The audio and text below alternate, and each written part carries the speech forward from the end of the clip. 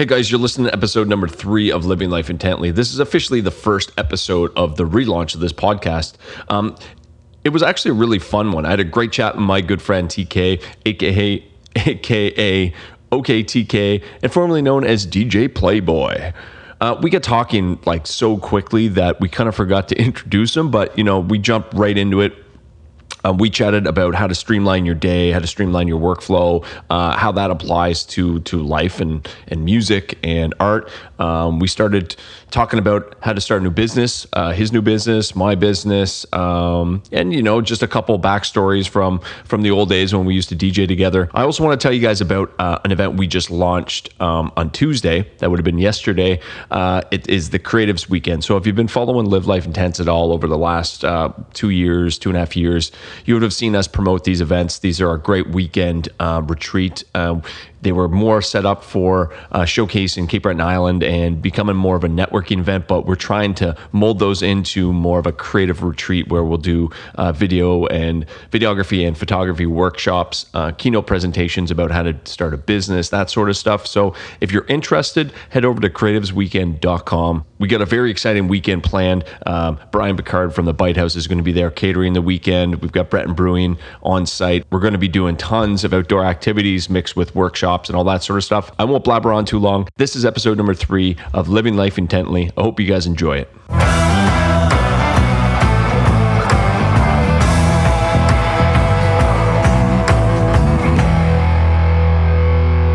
These are decent, yeah. I always find that the headphone bit, right? Just having headphones when you're doing these things is so much better because it helps you concentrate on the actual conversation rather than being distracted by everything else that's going on. It's hard for me to do a podcast or interview without the headphones. I need to know what it sounds like. Yeah. It's I got that way when we were doing the Pogie Chips one 2 years ago. Yeah. And I didn't have this headphone splitter. I just had basically my headphone because I would monitor it. I'd have the really nice the nice pair of headphones and the nice mic. Everybody else would have like the Radio Shack $5 mic and no headphones, and it would be so distracting because you'd hear like creaks and people knock on the door. Right. And then once I started handing people the headphones around the room and they got to see it from that perspective, they were just like, wow, this is night and day. It is, yeah. You become more aware of just like how you sound and what you want to, and you're a little bit more precautious. What goes on up there? Is this whole thing just going to be you and I making weird noises? Yeah, this is. Man, yeah. So this is a podcast like the 800 million other podcasts going on right now. Yes, congratulations for joining the herd. Yeah, I know. Really? Yeah. I'm just kind of like I like to follow the sheep. I think so. Yeah. We're not trendsetters at all. No, not at all. No, I don't like to do things that that haven't been tried and true before. No, we stay in the mold. That's how we do things. Yeah, that's kind of how you have to live life. You have to live life. Yeah. That's the only way to live life. Yeah. Yeah. Everything else is about fear. Exactly. Yeah. Stay scared. Fuck this fucking thing. Yeah, get it together, bud. I'm trying to get like, where will I be most comfortable? But at the same time, I want to be able to reach for my coffee. Well, this mic stand. So I mean, this mic stand it has a mind of its own to keep moving. I don't know how I can get it to stay in one spot. I'm gonna have to hold it kind of like right here. Yeah, I was just trying to. Yesterday, I recorded this episode with a buddy of mine, and the mic. He literally had this mic like 3 feet away from him, talking into it, and I kept pointing at the mic, and I'm like, dude, just get the mic back to your face. And then I'm trying to like mix all the audio, and it is a fucking nightmare. So as soon as you start compressing it, it brings out all that shit. Everything else that you don't want to hear. Yeah, and I'm putting a gate on it too. So a gate for and the gate works for most of it, 99%. But the start of it, when the mic was like way out here. I have a hate relation. I don't use the gate. I don't use any gate presets or anything when I record my podcast down. I find it sounds really odd when everything. I know it's supposed to just eliminate like the dead spots, but it goes too dead. It goes too silent for me. I'm like, like I like hearing some ambiance in the back, but nothing too crazy. Not like driving in a car in traffic. Yeah, no, exactly. That's what I did the first when I re-released this first episode.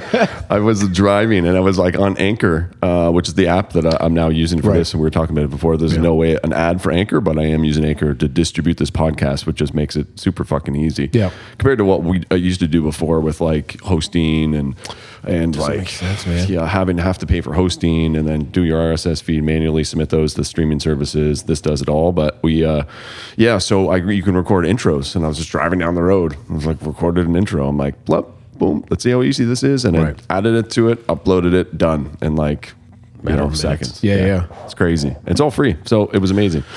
But yeah, for those of you looking to get a free hosting service, look at Anchor.fm. Here we go. Yeah. Are you the kind of person who hoards information? No. I actually had this conversation with a friend of mine. I've had multiple conversations on this topic. It's kind of in the culture now where you just share information, and by sharing, you're basically building brand equity within your brand. Like, we like to share. That's what we approach. So for us and our brand, Live Life Intense, we share like all the information.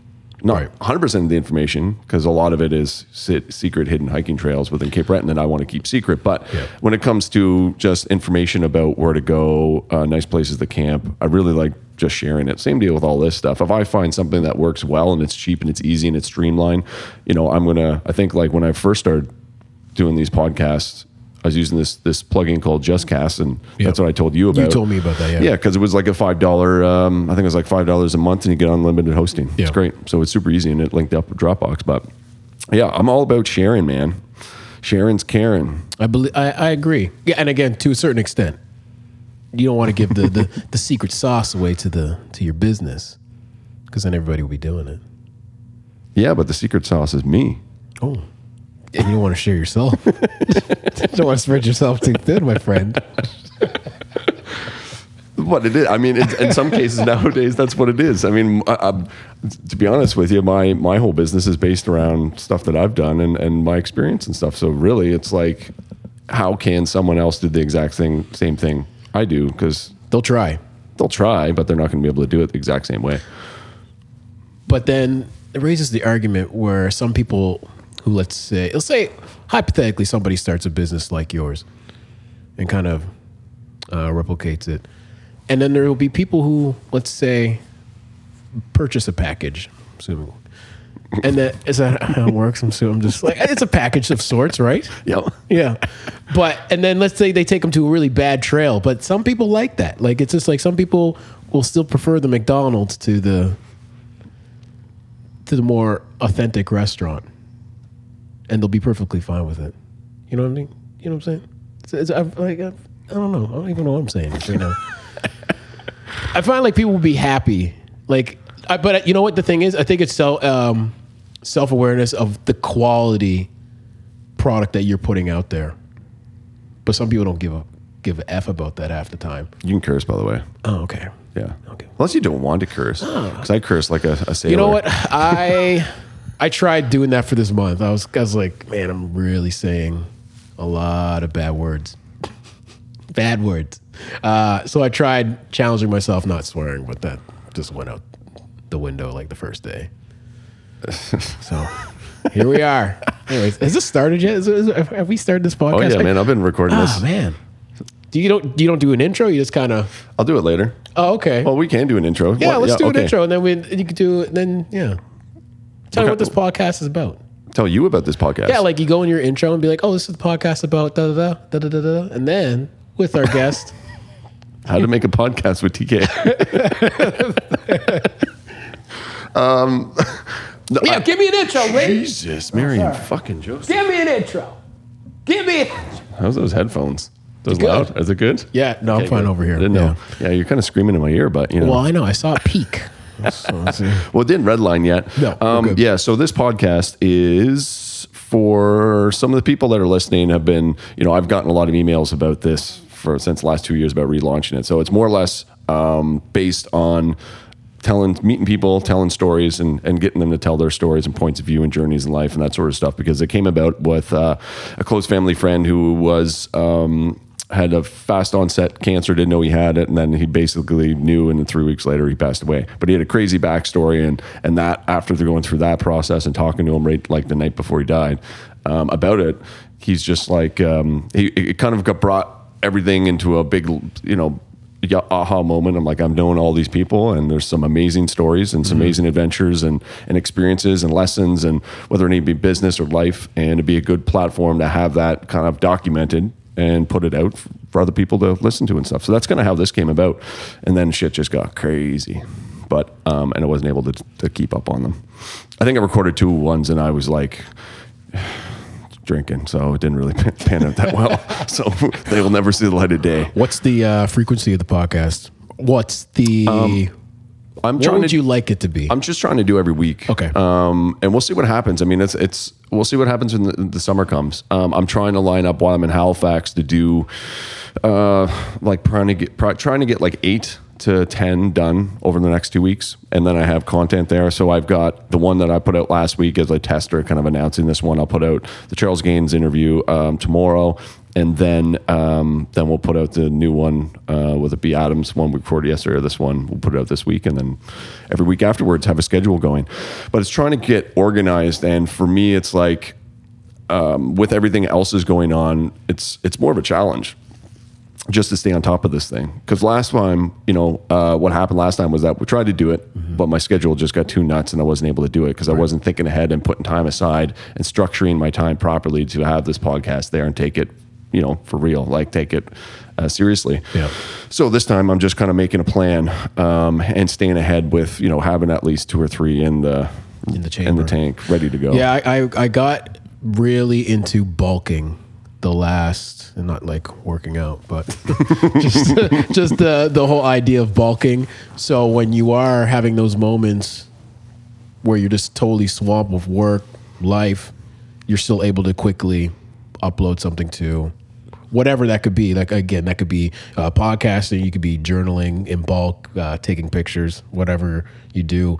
I recommend it to everybody. Like, it is hard, like, because you do have to set time aside to do the bulk, but it pays off. Like, yeah, if you're traveling, like you're constantly traveling, and yeah, if you're going to be away for 4 or 6 weeks, at least you'll have a couple episodes to upload within that time and not be worried and trying to plan for, okay, well, who's going to be on the next week's show, and and like kind of keeping your head above water. Like, you want to sail kind of thing. You want to sail in life, but that's been a high component recently of what I've been getting into was the whole bulking thing. With it helps. Yeah. And it's all about streamlining your entire workflow, which is kind of what came out of me doing. Actually, if you tighten that thing, and she probably won't drop on you, the mic. Yeah, I know, I've been trying. But yeah, no, it's about streamlining the whole workflow thing. So if we can stay on top of this, say this podcast coming out for the next like 6 months to a year, and stay on top of it and have a schedule and know who's going to be in each episode, like maybe a month or 2 weeks or 3 weeks ahead of time. I'm very bad at, and I've been like this since I was been a kid, leaving things kind of starting with, with the goal of getting it done ahead of time and planning. But then, it's just something I've got to constantly work on because I keep putting certain things off. And next thing, it's like the day before and we get to launch it, and I'm rushing to get stuff out. And I really don't like that. I had to do that this week with a website and get it done and get it launched. But it is fun because it's chaos, and I enjoy that, and I enjoy troubleshooting. There's a piece of me that likes chaos too. It's weird. I like being prepared.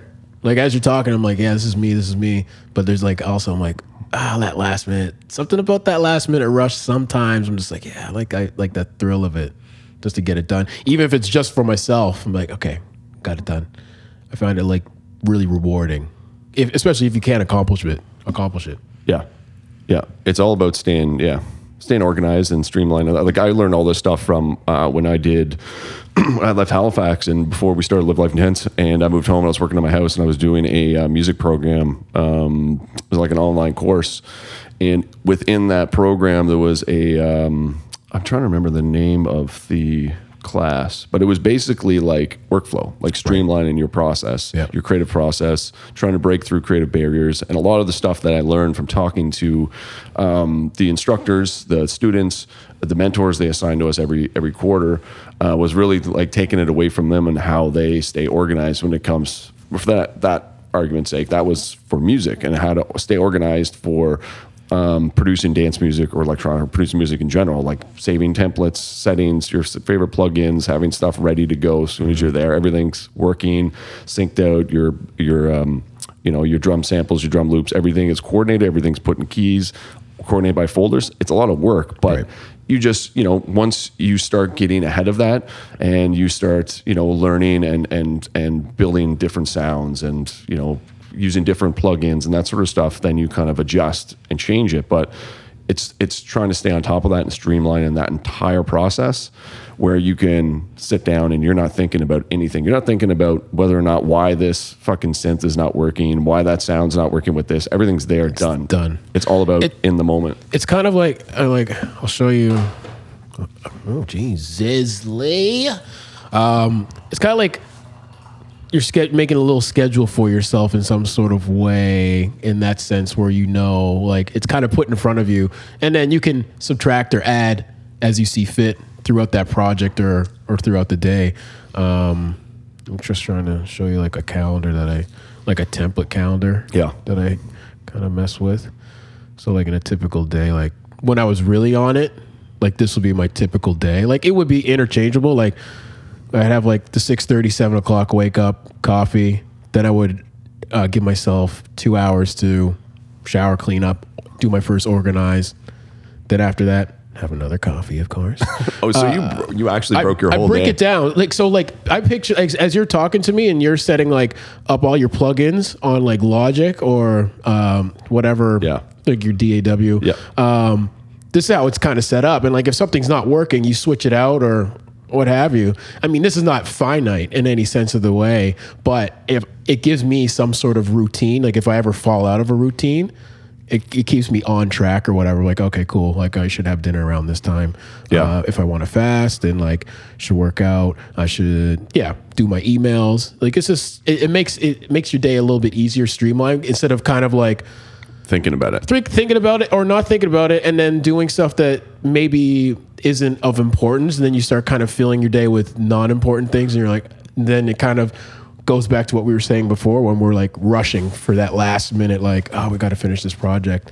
Yeah. It kind of keeps that little timeline right there, kind of just, again, keeps me on track or whatever, or what I should be doing day to day. Again, it's interchangeable. Like I don't go by that every day, but. Interesting. Fuck. Yeah, that's pretty interesting. Like for me, it's more or less like I don't break it down visually like that. Yeah. Although that's really good. Like it's almost like as you're doing with like for people that are listening, like there's just a Post-it note situation going on the desk in front of us, and it's kind of breaking down how a certain project that Lee's working on is kind of going, and I'm sure the blues, the oranges, and the pinks, so this represent different things. Like the blues would be more. So we're talking about a film that we're working on, and we break down the whole storyboard here. We spent the other day doing, and the blues Post-it notes are for like main sections, right? Like main interviews, main sequences, whatever. The oranges are more or less for different points and different shots that we want to see within that section, different ideas. Yeah, and then I forget what the pink are. I'd have to look at them, but pink are for something else, right? For missing, I think, or for transitions, right? Which is good to. Again, it's just a reference tool to look at. So you're like, you're not in the middle of the project being like, okay, what are we doing here? Or like, you can at least bounce back like, okay, that makes sense. So this is where we're at. It's just like a visual reference. Yeah. And I also do that. Like, I recommend people do this with their everyday life. This is really good for people who say that they're really busy. And I know they're full of shit. Because this is like in the exact way you have this laid out. So you have, let's say, 3 different colored Post-it notes. One could represent 15 minutes. Another color could represent half an hour. And another one could represent an hour. Honestly, sit down and have an honest conversation with yourself and break down your day. Because I'm sure there's a couple hours where you were doing absolutely nothing, where you could be accomplishing something that you've said you don't have the time for. Like, okay, well, I work eight hours a day. Okay, well, chunk off 8 hours. That's cool. But then what are you doing for the other 8 hours? And like, be honest with yourself. Are you watching YouTube? Okay, are you watching it for 15 minutes, half hour? Like how you have it laid out here on the table, lay it out either on a table, on a wall, and then really look at your day and be like, oh, actually, I do have time for accomplishing whatever said goal. Like, and figure out how many hours is that goal going to take for you. And I think doing this Post-it note physically, kind of like journaling to me, is just like, it's a good way to accomplish just some ideas that you want to really work on. Yeah. But it takes a lot of self-reflection, which a lot of people don't want to be honest with. Like, I've watched some videos on this where like the guys kind of tried to like cheat it in some way just to show like they were busy. Like, oh, I'm doing marketing. And the guy's like, well, marketing on what? Oh, like stuff. And he's like, you're not being honest. Like, be honest. Like, if you're watching porn for half an hour, put XXX for like, I mean, congratulations to you for half an hour, by the way. But that'd be like a 15-minute chunk for me. Even that's like generous. But, and again, like for people listening, is I think if you're trying to like have a little structure, or if you are that person constantly saying like, I don't have time to hang out with you, or you're just kind of catching yourself making excuses, then this would be a good exercise to do for yourself. Yeah, and one thing that I keep thinking about that somebody said to me recently was, actions speak louder than words. So I've been really applying that to a lot of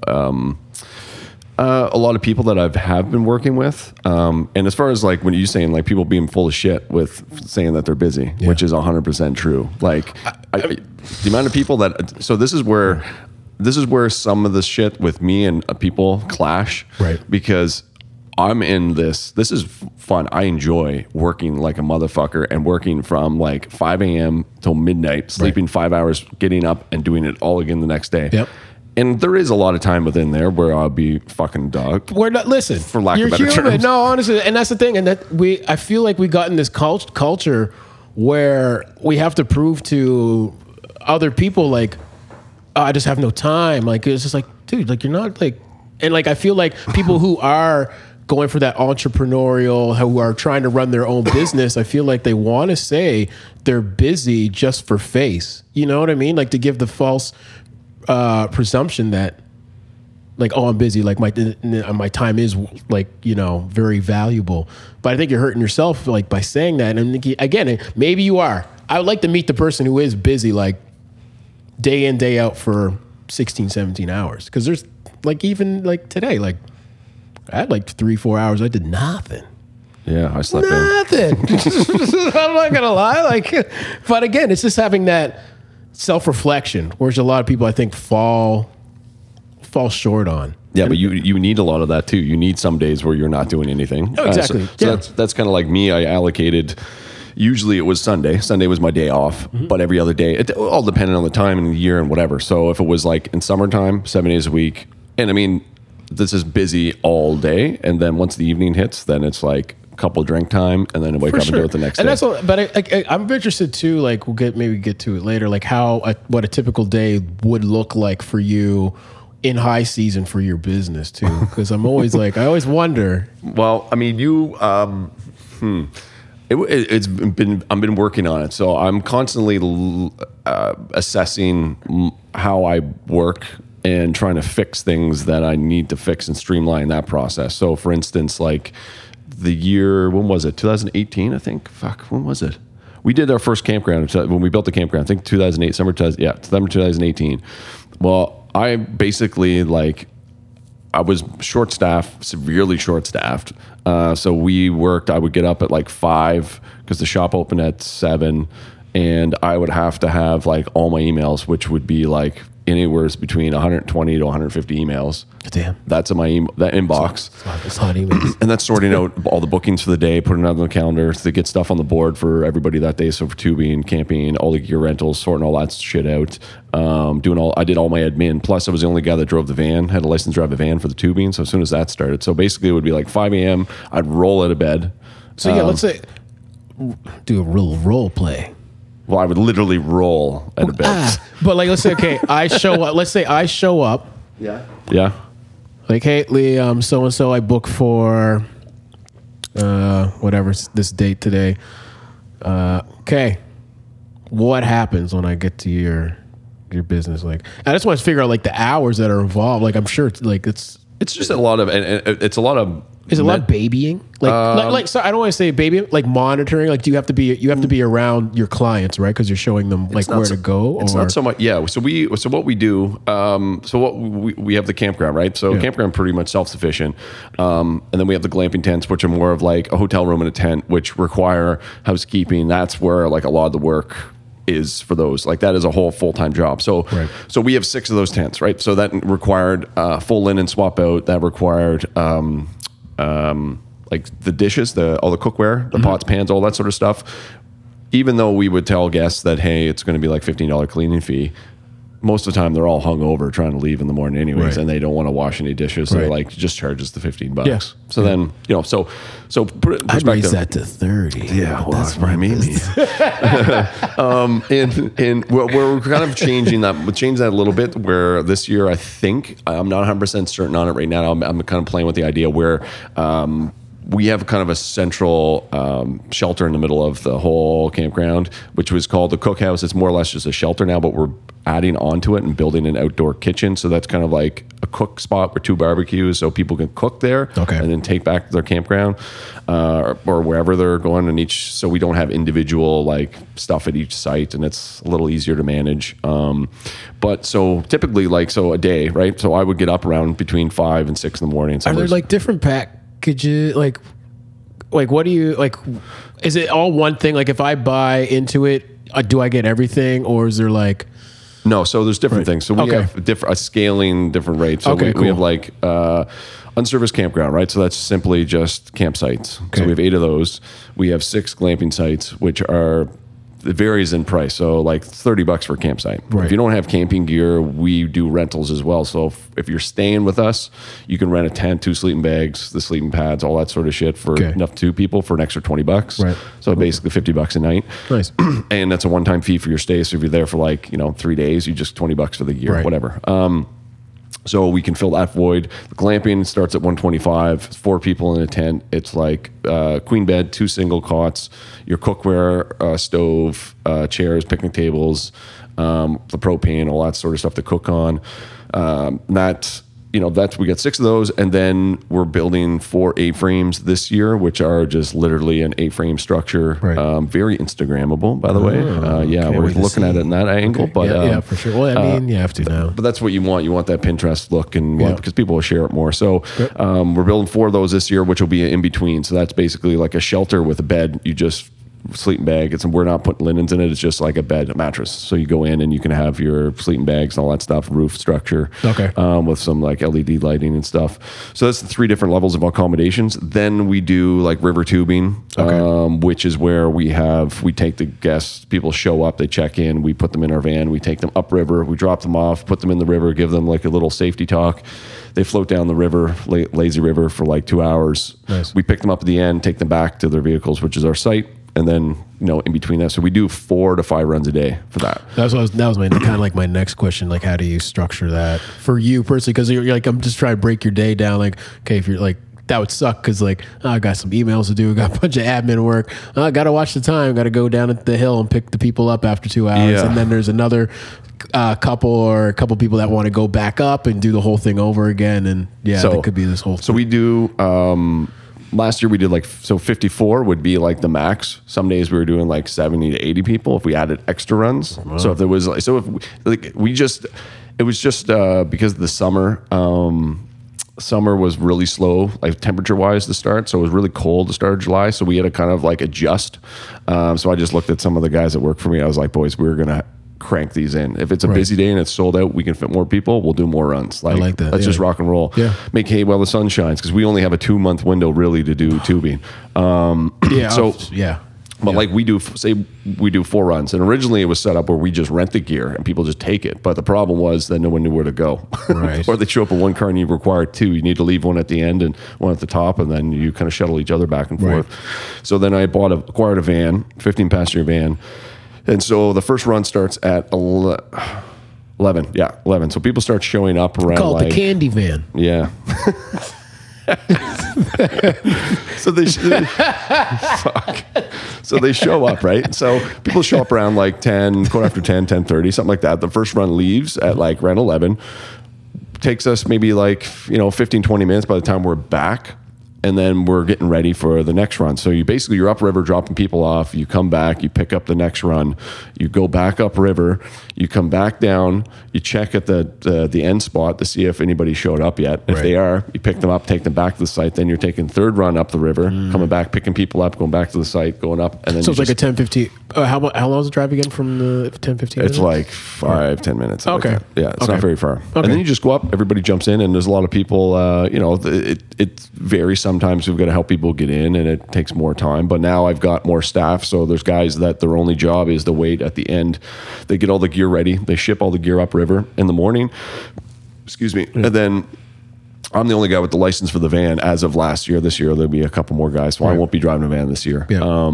But that's where I kind of got burnt out because I had to get up so early to get all the admin stuff done before people started coming down for coffee, asking questions, doing itineraries, checking out, and then people from tubing would show up, and then we'd be tubing until like 5 o'clock, 6 o'clock at night, come back, and then my staff would leave, and I'd have to look after the shop with people checking in and be there all day and then answering emails, and I literally would not answer my phone all summer unless I knew the number calling for me. It was just straight to voicemail. Yeah, because I have no service like everywhere as we go, and I get back and I have no time to answer those phone calls. It's like deal with people, check people in, sign waivers, get them ready, upriver, in river, pick them up, come back, and it's like that. And I did that 7 days a week. So the first year in 2018, I went from April, probably 18 hours a day, 7 days a week, right until Billy's wedding in September.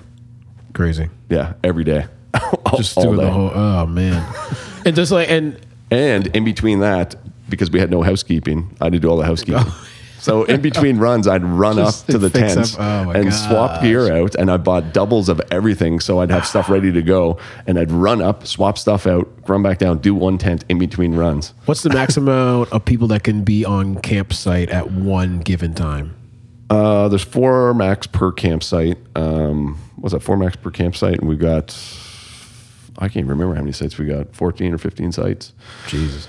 Yeah, and then a couple more this year. So Crazy. we can, but with the setup we have right now, we can do like 20 campsites. So essentially, it's like the overall picture of this is like camping, but you also give the option to add these other packages too. Yeah, right? Like, and through what we I could just go there and just like I just want to camp for a couple days. Yeah, like I don't need to purchase. I don't need to go tubing or go on any trails. But the way that we structured it. So we got this booking system.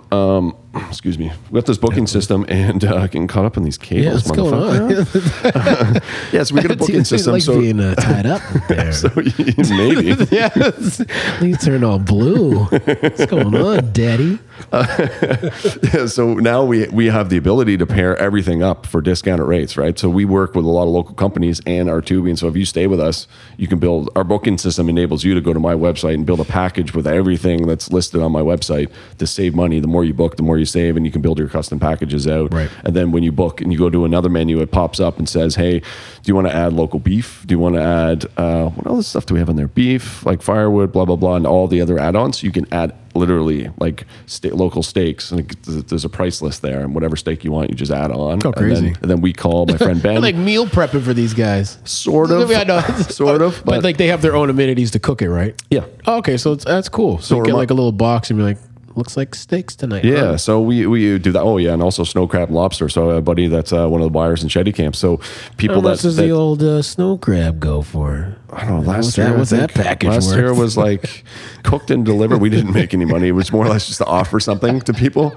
I think we did it for, I think it was $10 a pound cooked. Okay. But you had a minimum order of 10 pounds, and he'd deliver it right to the. So Yeah. cooked, butchered, cooked, delivered, caught fresh that day. Right, yeah. Boom, butchered, Yeah. cooked, delivered to site. He would come in and we'd order. We'd be there like 100 pounds, 150 pounds, and all the guests would be coming down, pulling like co-op bags and Sobeys bags full of crab and going up to their campsite. And yeah, it's fun, man. Do you ever get in the dilemma where do you think you're offering too much, or where's the like the balance of like where you're offering a lot and like, do I have enough people working for me? I think everybody gets caught up in when you're doing any business where you are trying to. Trust me, I got caught up in this a lot. Where you're thinking too broadly, you're not honing in on your niche. Like, what are you doing? Like, stop fucking, like when we started, I had like advertising like paddleboard tours and lobster dinners and blah blah blah and all this shit that was just the organization that needed to go behind it and coordinating and scheduling for that would have been absolute nightmare. And it's not the payoff. It's just not worth it. No. Not worth your time. Well, it's like how we started, right? I wanted to be like the travel agent of Cape Breton Island for adventure tourism, and Trivago, man. Yeah, basically, yeah. But the energy that goes into like for instance, we had an email last week, right? Mm-hmm. The guy coming in with 6 business colleagues from Ontario had an 8-day tour he wanted to do. They gave me their budget per person they wanted to do, but they wanted 3 different packages, and he literally put like a 20 item list, like a mix of like whale watching, bird watching, adventure like tours and history tours. And I'm sitting there going, I'd be like, sir, have you lived a life before? Have you not had a steak? Why are you putting this on here?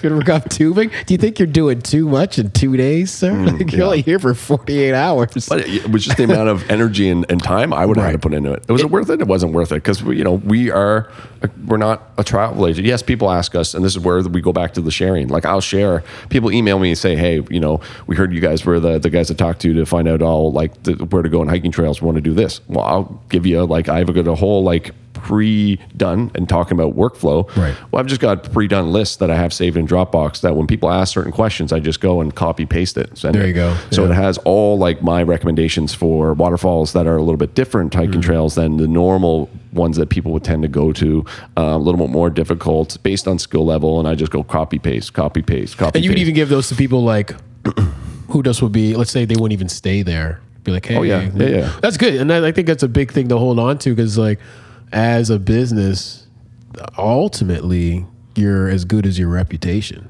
Yeah, you know what I mean. It's all about building your brand equity too, and how people associate your brand with stuff. So it's even like these. We started these events called the Adventure Network, which are literally. It's going to be a mix of like free meetups, like hiking meetups, photo workshops, like all kinds of stuff. And we did one in Breton Brewing 2 weeks ago, I think, where we had an amazing turnout. We had like 60, 70 people show up, packed Breton Brewery. And then we had a bunch of good people step up and talk about their story of how, all based with adventure tourism in some aspect. Like my friend Jimmy talked about his journey becoming a guide. And it's not about, like he goes into talking about, it's not about guiding. It's about the journey. It's about the trying to catch a fish. He's like, it's not about anything about the end result. It's about the actual trying. That's what's fun about it. That's what he enjoys about it. It's like life, ladies and gentlemen. Yeah. It's not about, it's just the journey. Yeah. It never ends. You just keep going. Yeah. But yeah, no, I hear you. I hear you 100%. Yeah. So it's about building that reputation up. And I mean, it's, I think that, a lot of businesses, specifically in adventure tourism market that I've got to know, and I've kind of like did a lot of market research over the last couple of years, as you would do being in that industry, and finding out from, and not just looking at websites and talking to business owners, but talking to clients that actually stayed at different places and seeing what they liked about it, what they didn't like about it, and saying, okay, but a lot of what people didn't like is going to a place where you show up and say it's like $200, $150, whatever it is, you're staying there.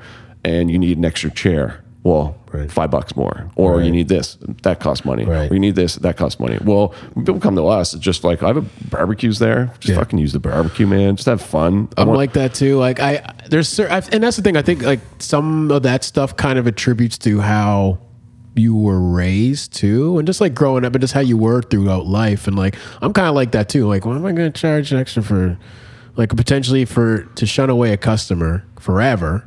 Just like, take the damn chair. Like, oh, you want, or even like, because like when I was doing the beer garden thing, it's like, you want to sample the beers? Like, I'll give you a sample of each one. I don't care. Like, as long as you enjoy them. Like, but some people are like, no, we don't do samples. I'm like, you're crazy. Like, how will you know like this person will like this? Or you just want to kind of, I mean, don't bend over backwards, of course, but yeah, it's just about just being really, again, like boils back down to like your reputation and just being a very accommodating, right? So, yeah. And I think that plays into the culture too. Like it's funny. It's like when we first met DJ in Halifax. We didn't even get into I feel like this could be like a 3-parter. We didn't even introduce this guy, by the way. No, it's all good. No, I think we just should leave it mystery. Like Smoking Man. But that whole through that whole time, like in my early, like even in trade school, I'd always bring people at home, bring people home to Marguerite and show people around and be like a travel aid tour guide basically for people, and we'd have great times, and then they'd always want to come back down, and they'd develop a great experience and stuff, and it was always kind of there, and it wasn't about. Yes, we want to make money. That's the thing. We all want to make money. It's a business. We have to make money somehow. Yeah. But there's a lot of stuff that, what is our business and how do we create revenue? Well, we're a campground, accommodations, we do events, we do all that sort of stuff. So that's our anchor, and we do tubing and paddleboarding. Yes, that's our anchor. But when it comes to doing everything else and sharing all these places, man, just like, because the more we share, the more people will talk. They'll say, hey, I got this information from these guys. Right. And people are talking about a brand. It's even like little things to get people to keep talking that may not be positive. Like, for instance, my roadside sign is ridiculously small, hard to see. It's all good. But people came in this summer and they're like, you really need a bigger sign. You need better signage, blah, blah, blah. I go, well, yeah, but you guys are talking about it all the time. Yeah. You guys are like complaining. Yeah, it's complaining about a sign and signage trying to find, but the actual experience is great. They have a great time. Yeah. But they're like, that's what they're pissed off about. So they're talking about us because it's hard to find our location, blah, blah, blah.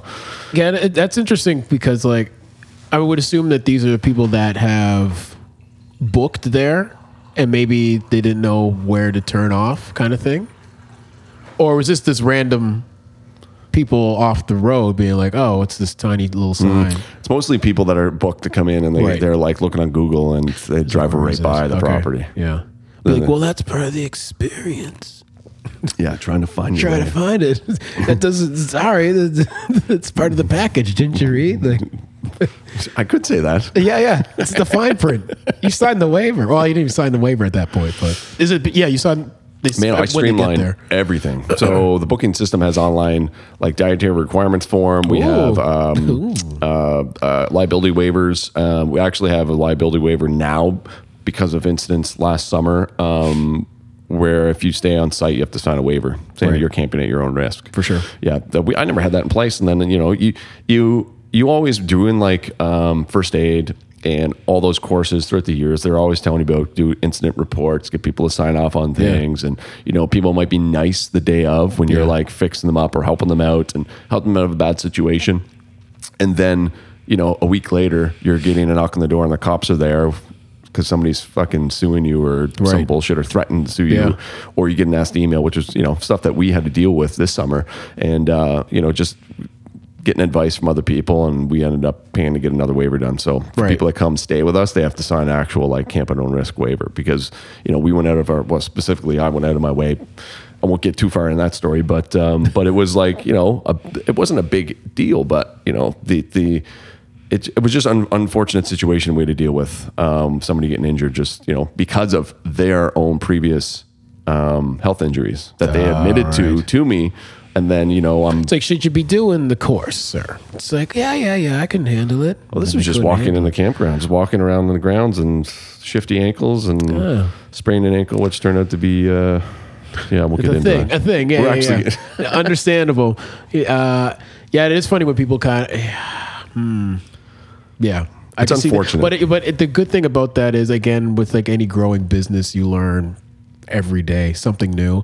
And what's good about it is also you're implementing new things like every year or whatever. So like that won't happen again. I'm sure a person will get mad, but I'd be like, well, you signed off on it, and that's not my fault. You didn't read it, but you did sign it. So yeah, like I'll help you out as much as we can. If you're hurt, of course, I'm not going to leave you there. But yeah, don't get mad at me for signing the proper papers. Yeah, and the amount of people that don't read nowadays, it's like it's crazy, man. Oh, it's just astonishing that. I mean, I am guilty of it too because I'm everybody is. But as it's so frustrating as somebody that you're trying to stay coordinated, trying to streamline everything and have everything there ready to go. Boom, boom, it's ready. You get an email. It's all automated. You can sign the waiver beforehand. You could read it, but then 99% of the time, nobody ever reads it. Nobody ever admits to I had a couple people this year that show up, and we have like later in August. There's a lot of weather, right? So we tend to cancel because of lightning and wind, heavy wind. If wind's ripping I say up river. you offer the extreme package. Oh my God! Here we go. Just say it. Just offer the extreme package for that. $1,000. Somebody would probably pay for it. That's what I mean. Definitely. You're going to find somebody like, I don't know what you can call it, but for sure, there's going to be that person who wants to stay out there. The You Might Die package. It's all good. And then make them live in a metal framed house. They'll build. Yeah. I'm like, what's that called again? That thing you live in? A little dwelling that's all made of metal. A shipping container? Yeah. That'd be good. Yeah. I have one. That's my shop, eh? I was going to say, Yeah. So, I think consider that. Yeah. I'll put that on the list. Yeah. That'll go on my post-it note on the wall. To do. Yeah. Offer the death package. Yeah. Fuck me. Yeah. So what did you so you mentioned the beer garden. Yeah. What's going on with that? You still doing it this year? Still doing it this year. Of course, we partnered up with a food truck that was turning into a restaurant, and they didn't have any interest in really doing pairings with alcohol. So me and my other two partners came in and decided to help them out. And we were going to do a shipping container, but there was already a garage there that was pretty much standing order. Frame looked great. The only thing that we did was put in a new foundation, and then built the bars, put in a tap system out there, and yeah. So tell everybody where that's at. Oh, it's in Tantown, Nova Scotia, ladies and gentlemen. If you're ever out this way on the east coast of Canada, of course, beer gardens here can't operate year round because we have, as you said before, probably good 2 months of solid weather. So yeah, they operate solely in the summertime. Yeah. So that's where we're at out in Tantown. We're working on another location right now for Bedford, but Yeah. we're hoping to get that up by summertime. So I mean, I can't say when, but summer. That's about it. Summertime. That's all I got. That's all I got. So yeah, we're working on that as well. And it was a good year then. It was decent. Well, it could have been better because, of course, we opened up way later than expected, unfortunately. But that happens when, you're doing construction and then you're dealing with food and alcohol and gaming, and they have to sign off on a bunch of papers from HRM. It's just, you got to make sure all your papers and stuff are in order. And at the time, like how we're partnered up, it wasn't going totally through us. So it was like this hierarchy system. So we were kind of like the last to know of what was really going on. Yep. But I mean, that was slated to really open in June, but unfortunately it was like the last week of August. So we got like 6 to 8 weeks of decent weather. So hopefully this year we'll get a full summer. Yeah. It's awesome. Yeah. And you guys are focusing on the outskirts. Just doing the outskirts. And again, it's just one of those things where in the short period of time, we know what works. We know what product to order, what people were really excited about. Because we did have some spirits and stuff online, but we probably sold like maybe like half a bottle of like rum within those weeks. And they were there for the beer garden, beer and wine and cider. Yeah. And nothing else. It was, yeah. So you're just focusing on beer. Just beer, wine, cider. Yep. That's it. Yep. Yeah. That's a summer thing. Summer thing. Yeah, exactly. I'm just like, and also we're kind of apprehensive at first to do the spirits just because we didn't really want to attract it as a place to like really get hammered or anything like that. And I'm not saying, if you have an establishment that offers spirits, that's the case, but for us, we just didn't want to take that this year for sure. We didn't want to take that chance. Yeah. Again, liability and stuff like that. It's like, so what if somebody gets injured? Or why did they get injured? Were they overserved too much? And this is some of the questions you kind of got to ask yourself. Like, is it worth it to make a couple extra dollars or be in the clear and safe? Yeah.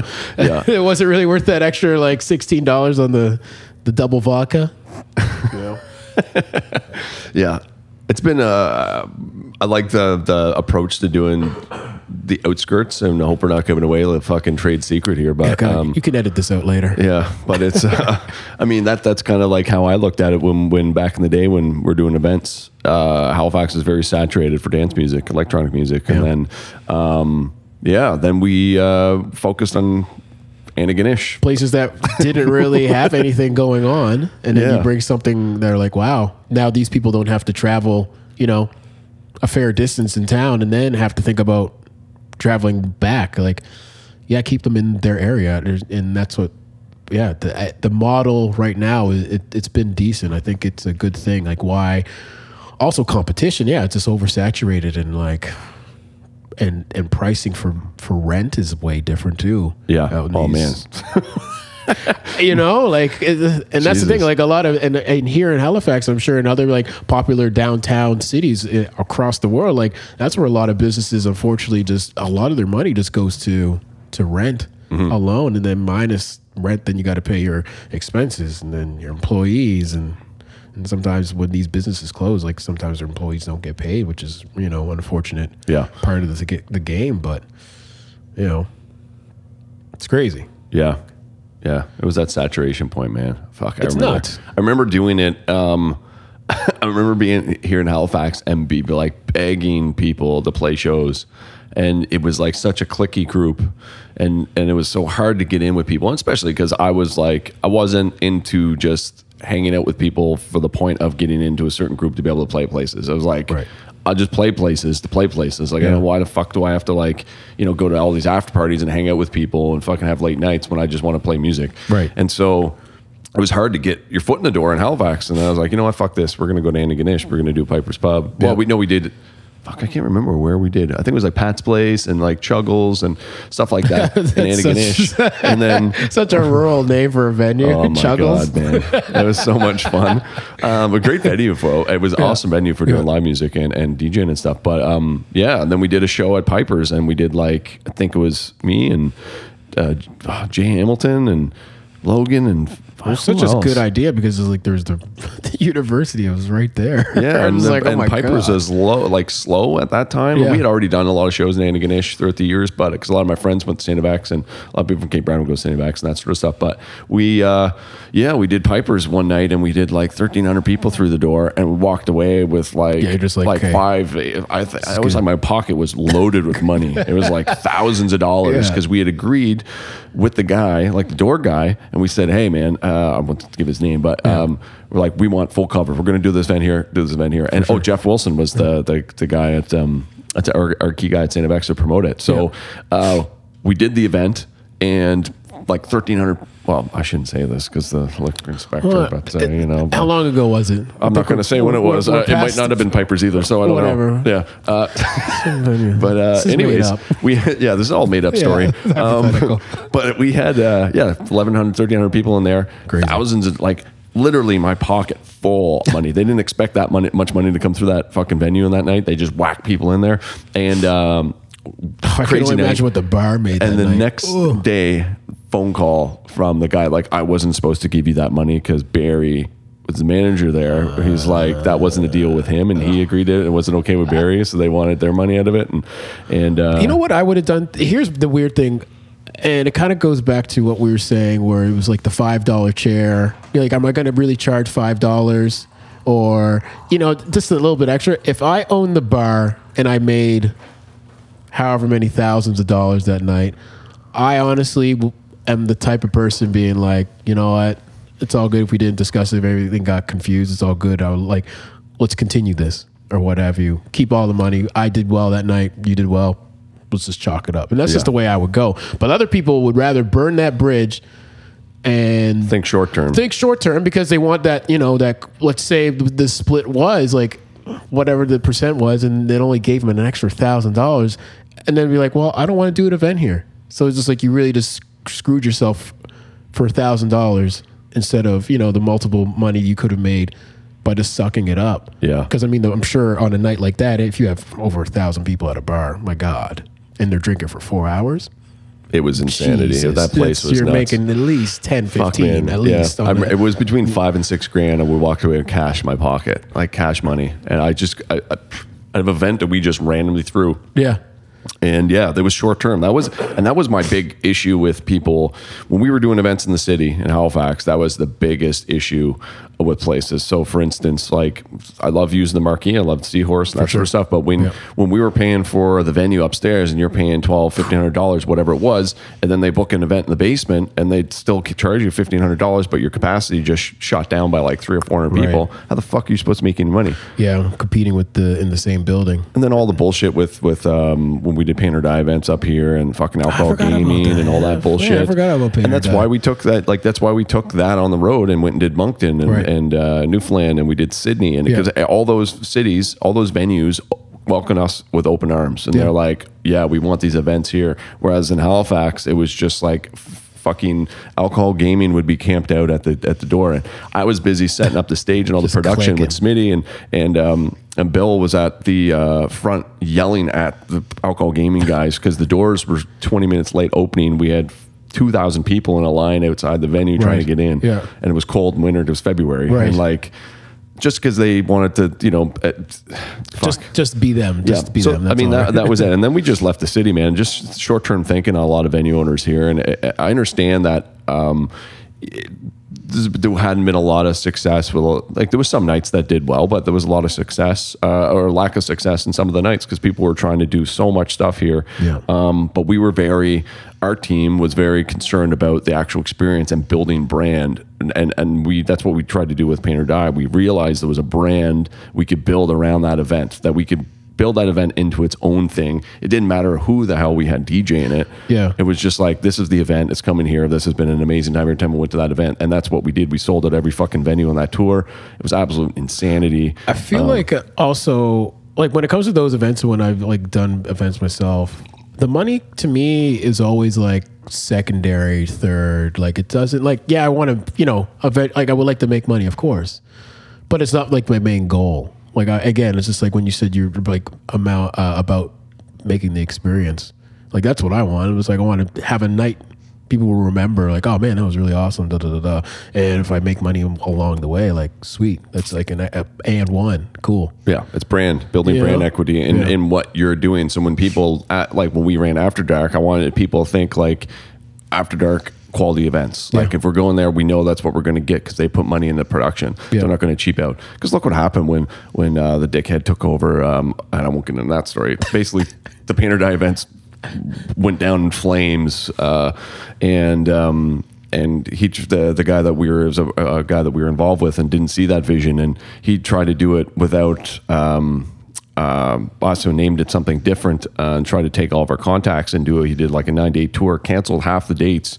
What's his name start with? What letter? Can you say that? I don't know, man. I'm not going to get there. Close to the start of the alphabet? Yeah, sort of. Somewhere's around there. That's as far as we'll get. It's all good. Yeah, but I mean that was the issue, man. He took it on tour, and all those contacts, they thought it was us, and burnt every single bridge with production crews, and did it cheap. We put in thousands of dollars. I was literally building and welding fucking paint cannons to launch paint because we had 6 that shot. So we shot 12 gallons of paint every 15 minutes from these massive cannons, and in front of us, it was crazy. It was insanity. And so we shot this paint off, right? And then we put all this stuff, all this production value. We built all of our own stuff. We like had everything there. And we worked with certain sound guys we worked with, friends of mine. They were really good, and they had fun doing it. I just met one of the guys at what was it, a Matt Anderson concert, and he said he's still finding paint on some of the speakers. Just like, God damn. See, that's the kind of thing you want to remember. But yeah, no, I don't even know where I was going with that one. But anyways, about your reputation. Oh yeah, so he ruined that one. That went down in flames. So that's kind of, and then that's all it was about. Is you have to have. In today's world, it's about building a brand, and I think when you talk in events, we were trying to be a certain thing, taking on somebody else that we thought was going to be beneficial, really watered what we were doing down by booking fucking Aaron Carter and stuff like this that was not in our vision. We started out with like Machine Gun Kelly and Pusha T and some quality, real quality events, and the next thing you know, there's like Aaron Carter. it's coming out. I'm like, what are we doing Aaron Carter for? This is crazy. Yeah. So then we did the Mace show, and the Mace ripped us off. Well, 10,000. Yeah, I mean, you weren't the only one he ripped off for that one as well. So it's crazy though. I mean, and that's the thing, is just like building. I feel like reputation and brand are kind of synonymous with each other. It's hard to separate them kind of in some way. Because you just want to like, even because I still want to break, like I'm more so like, I'm trying to think of me as a person. Like I want to build my reputation with people and being like, hey, like TK's a good guy or what have you, like, or be remembered as somebody who was, didn't do dickhead things. And but like, and that's the thing, but like, that's not my brand. Like that, like, you know what I mean? Like, that's just me. And I think the brand will follow after that. Like once you build a reputation, or you strive for a reputation like that, Yeah. Well, it's what I'm trying to deal with. Excuse me. Burping here. Jesus. Gross. Start the timestamp that, please. I'm going to clap so you know where that is. There we go. Record that. That was disgusting. Well, I'm not. That's going straight out. It was last night. Oh my God. Yeah. I don't even know where we're going. Yeah. Brand.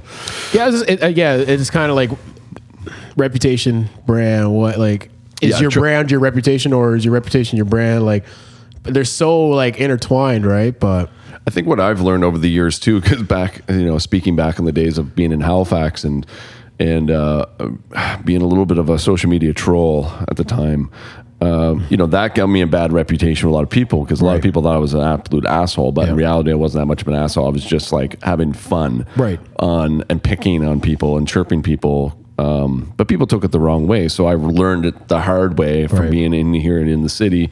I do it with people that I know can, like, I like making fun, and I can take it too. Like, make fun of me all day long, and I'll chirp the people that I know I can get away with. But yeah, I just, like, some people kind of have no filter and just be like, they'll just chirp everybody, and that will probably like lead you with the looking at your face. You're like, yeah, I've been there, but well, I didn't go to that far. I did some. There has been some that I've like purposely like apologize for because I was, having fun, and you're not thinking about it. And then, but you don't know what the person on the other end is going through or thinking.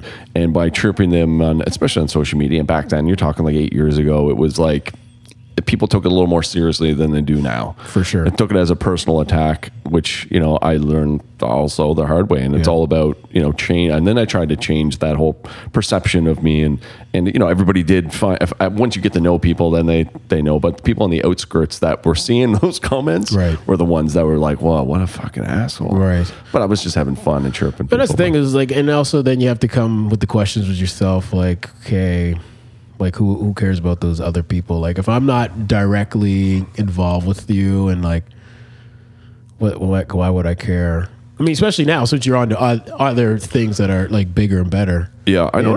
I honestly don't. Used to. I mean, I think people that say they don't like other people's thoughts and stuff don't bother them. I think everybody, it always does. It's just how you manage it, right? And if you let it affect you, like, you could look at something, if somebody's say if we did something and especially, a good point is like reviews, right? So I put so much time and energy into our business that we get a lot of good reviews, and this is where I'm trying to improve for this year. So last year we had it was a crazy weekend. We had two Garrett Mason back-to-back concerts at my place. We had an Infinite Floats race, which was like a 300-person family fun day float race thing we were coordinating. Plus, I had 60 people tubing that day as well. On top of that, before in the morning, just a circus. It was just a shit show for a weekend, and I was burnt out. I slept maybe 4 hours a night each night, and then I think Monday was a long weekend, and I was in the van. I was driving people, and I was just like dead tired, and just like, and then I had to deal with some shit, like a shit show, And then your patience is low, and I'm just kind of like not happy and not being a very good host, and then that reflects in like one of the reviews, right? So they were saying like our driver was grumpy and blah blah blah blah blah. I was just like, okay, well that does when you read it, I'm like, yeah, fuck, that hurts because I put so much energy and time into this, building this business, trying to give quality experiences. But then again, I put so much of that into it that I got so burnt out that I couldn't give that experience. Yeah. And now I've adjusted for next year, and it's it's going to be people driving that van, and and I'm not allocated to doing it, and I hire more staff, and your time and energy and your bandwidth will be better used. Yeah, and I can better deal with people and be a better customer service guy. Well, that's the thing too. Also, as a customer, a lot of people don't know the day to day. Like they probably had no clue. You're only getting 4 hours of sleep, and you're running this. Not at all. No, right? But people, it's like, man, he stinks. Has he showered? Has he showered yet? Legend has it, he hasn't. What's that smell? Our truck, our candy van driver was smelly. It's so hilarious though. The summer is just such a it's fun, man. It is. It's good. And also, I think I throw it out there. There's always going to be that person that you're just not going to please. It's going to happen. You're going to run into a person where you've done everything right, but for some reason they're just gonna, it's unfortunate. Like it's so easy for people to kind of give a negative review, especially if you did all that you could to accommodate that person to make sure they had like a really great experience at your business. Yeah. It's going to happen. I mean, it happens with like Airbnbs and stuff like that. One of my friends was showing me some of the reviews she was getting. Like she is like close to 5 or 5-star, but then there's one person being like, well, what did it say? It was something about the location, and which was also weird because I'm like, well, you're booking and you know the location. Yeah. So it's odd to me that you complain about something you know where you're going to. Yeah, that'd be like me flying to Cuba and be like, well, I don't really like it here. Yeah, well, it's like we lost our with the Superhost status on Airbnb. I had that for like 3 years, and I lost it at the end of last year because of situations like that, people showing up. And I tried to be. So this is the thing with Airbnb, right? So when you're first starting out, that's like listening to Airbnb or doing accommodations business, you're trying to like hype your place up for sure and make it like, especially where mine was very stripped down. It is just a campground. We have like outdoor, they're heated showers, but they're just outdoor, like a slope roof structure. And then there's like pit privies right now because we have no running water. We've gravity fed water, but no like power or anything back and septic and stuff. It's just are there any shitholes on Airbnb? I think that should be a good market. I feel like some people should capitalize on having like a really shithole place, because there's a place in Amsterdam, there's a hostel, and I think it's called like the worst hostel ever, but it's booked all the time, and they sell it at that, and that's the thing, they're like, it's bad, like trust us, it's bad. But people stay there because they just want that experience, right? It's very smart. Well, I mean, yeah, it's like the restaurant that I saw in it was like Narcity or something, where that's like they treat you like shit. It's like the servers are supposed to chirp you and treat you like a piece of shit. It's amazing. Yeah, but yeah, it's the same deal. It's like people coming to the campground and not knowing, like at first I would kind of like make it sound really nice, right, and then it's about expectations. They get there and they're like, oh, there's an outhouse here, not like real toilets. And so now, like last year, it's called camping. Yeah. Well, Airbnb gets you the craziest, man. And that's the thing. And I can see somebody like, oh, the weather wasn't the greatest. 3 stars. Be like, oh, supposed to have control of the weather too. Okay, cool. Like that's the people. I guarantee you're gonna have one person somewhere along the line like, weather wasn't the greatest. 3 stars. Like what? I once had a guy 10 o'clock at night knock on my door and he goes, "Do you got any sugar?" And I was just getting ready to go to bed. Everything shut down, the campground, everybody's having fires, everybody's sleeping. Yeah. Bang, bang, bang. "Do you got any sugar?" Yeah. I was like, I don't know. Yeah. Maybe. And I looked. I don't like your attitude. Well, I go to the shelf and I grab this like Tuppermate container. It's been sitting there. It's like hard as a rock. Right. It's been sitting there forever. And I go over and go, "Hey, buddy, here, you just take this. Just have it." Yeah. And he goes, "Is this enough for 8 people?"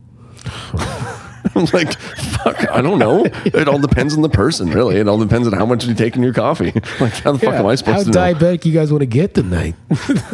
So there's all kinds of stories. I mean, it's a lot. It's just fun, but at the time you're like, what the fuck is going on? And I'm like the person where it takes a lot for me. Like, I don't really do reviews and stuff like that, but like, it takes me a lot to have like a real bad experience. Like, to me, that like, I don't know what it would take. Like, even if I was at a restaurant, like I ate somewhere today. Ooh, oh gee. I had a where or man. I was in the North End, and I was at a place where I got an open-faced sandwich. It was a tomato, mozzarella, balsamic vinegar, what have you, on rye bread. Ooh. Wasn't the greatest. In fact, 10 out of 10 probably won't ever go back. But again, it was just like, I have a really high threshold. Like, it would have to have hairs in it. Like, to have a really bad experience to complain. Yeah. Because there's no need for me to like potentially ruin a person's business or be a part of a comments to potentially ruin somebody's business. Unless if your business is really bad, then I think it's deserving. Yeah. You know?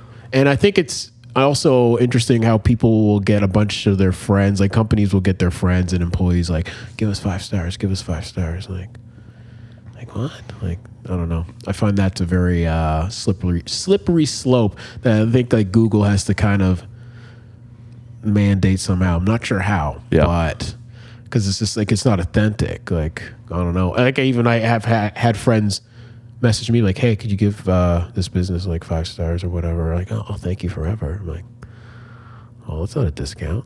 It's how people they feel like they need to have a start somewheres.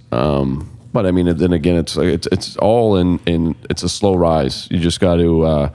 I think people that start businesses, like, I mean, I'm guilty. I did that at this gate, try to get people to do it. But you're asking people to do something based on a service that they haven't experienced, and you're kind of like crossing that line a little bit. I like it, and here's the thing: I have no problem. Like, if you said to me, like, "Hey, TK, rate my business," I'll give it a 5 stars because I know the quality of stuff that you put into the projects you do. Yeah.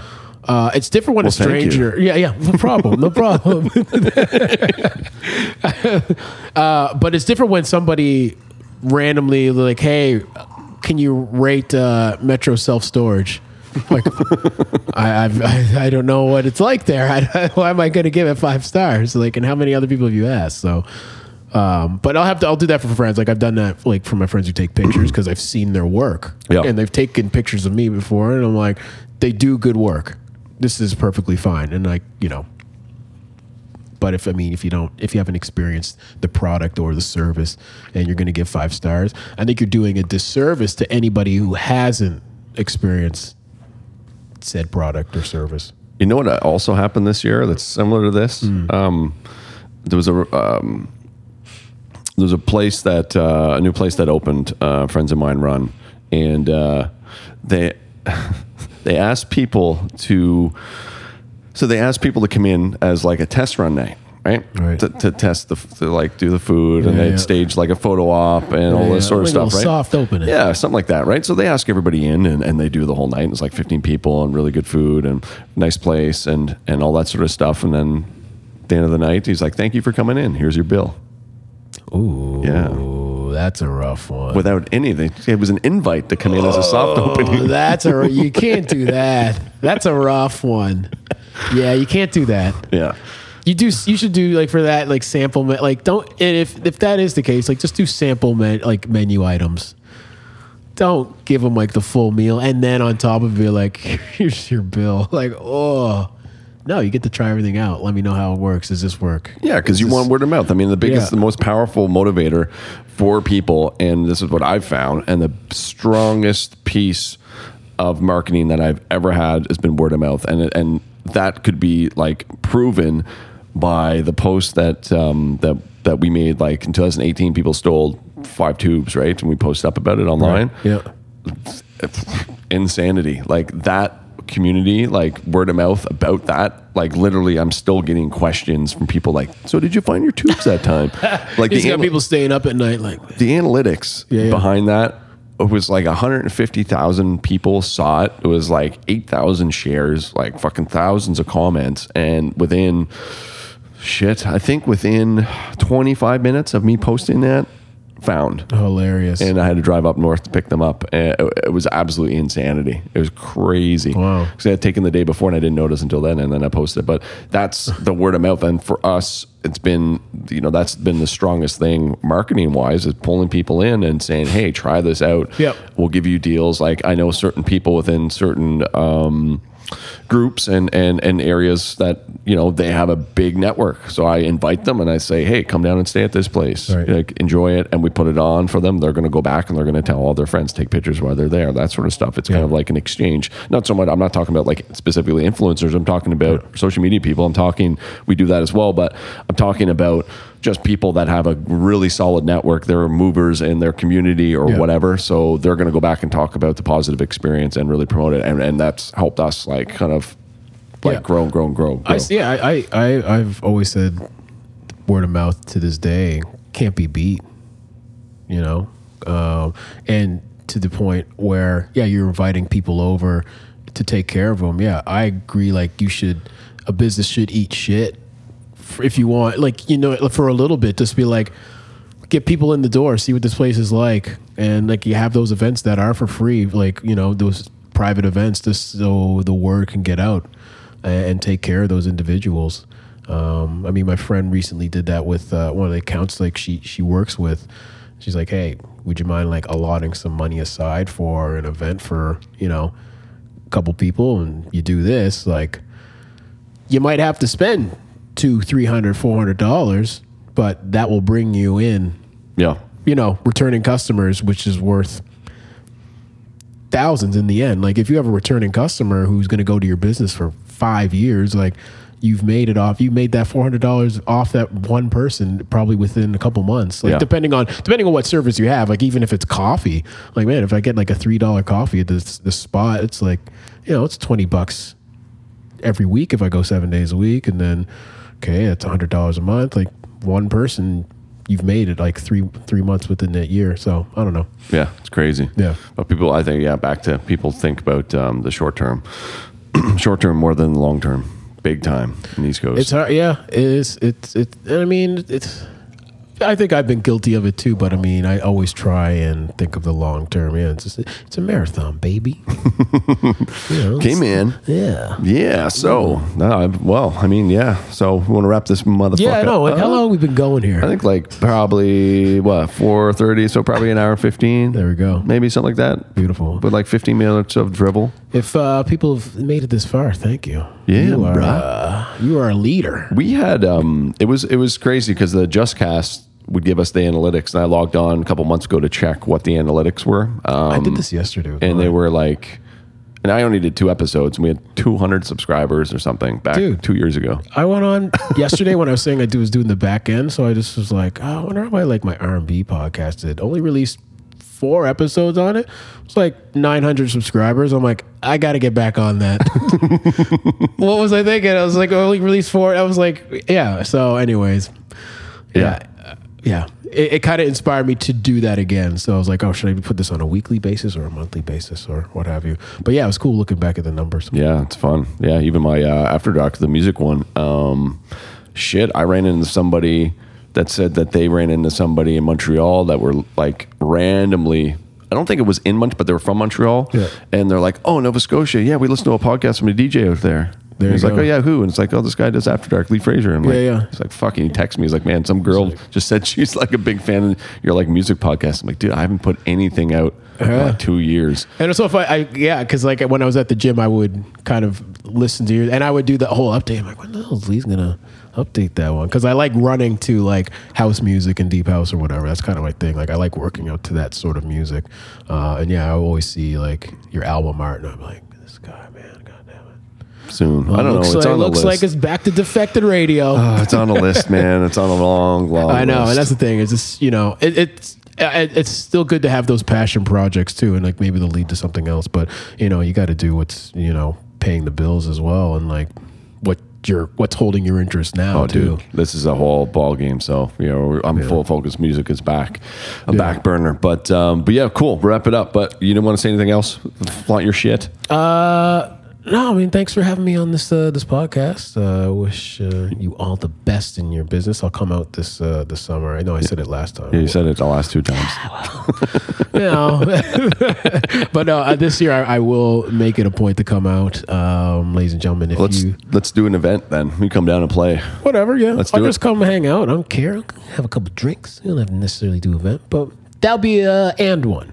But yeah, my name is TK. For those who don't know, probably should have introduced myself at the beginning of the podcast. They're probably like, "Who the hell is who's he talking to?" Yeah, but I do like a thing. I do like an intro. Okay, fair enough. But yeah, thank you everybody, and thank you, sir, for listening to this jargon I've been spitting. It's been fun. Yeah, it's been a good time. I was kind of hungover and I was half asleep when you walked in, but now I'm doing good. Wait, those coffees.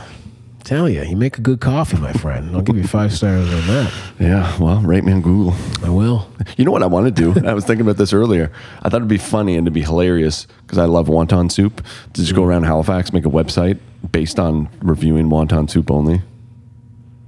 Just put that on the back burner. Okay, cool. Yeah. Okay, that's it. Okay, we'll catch you next time. Peace.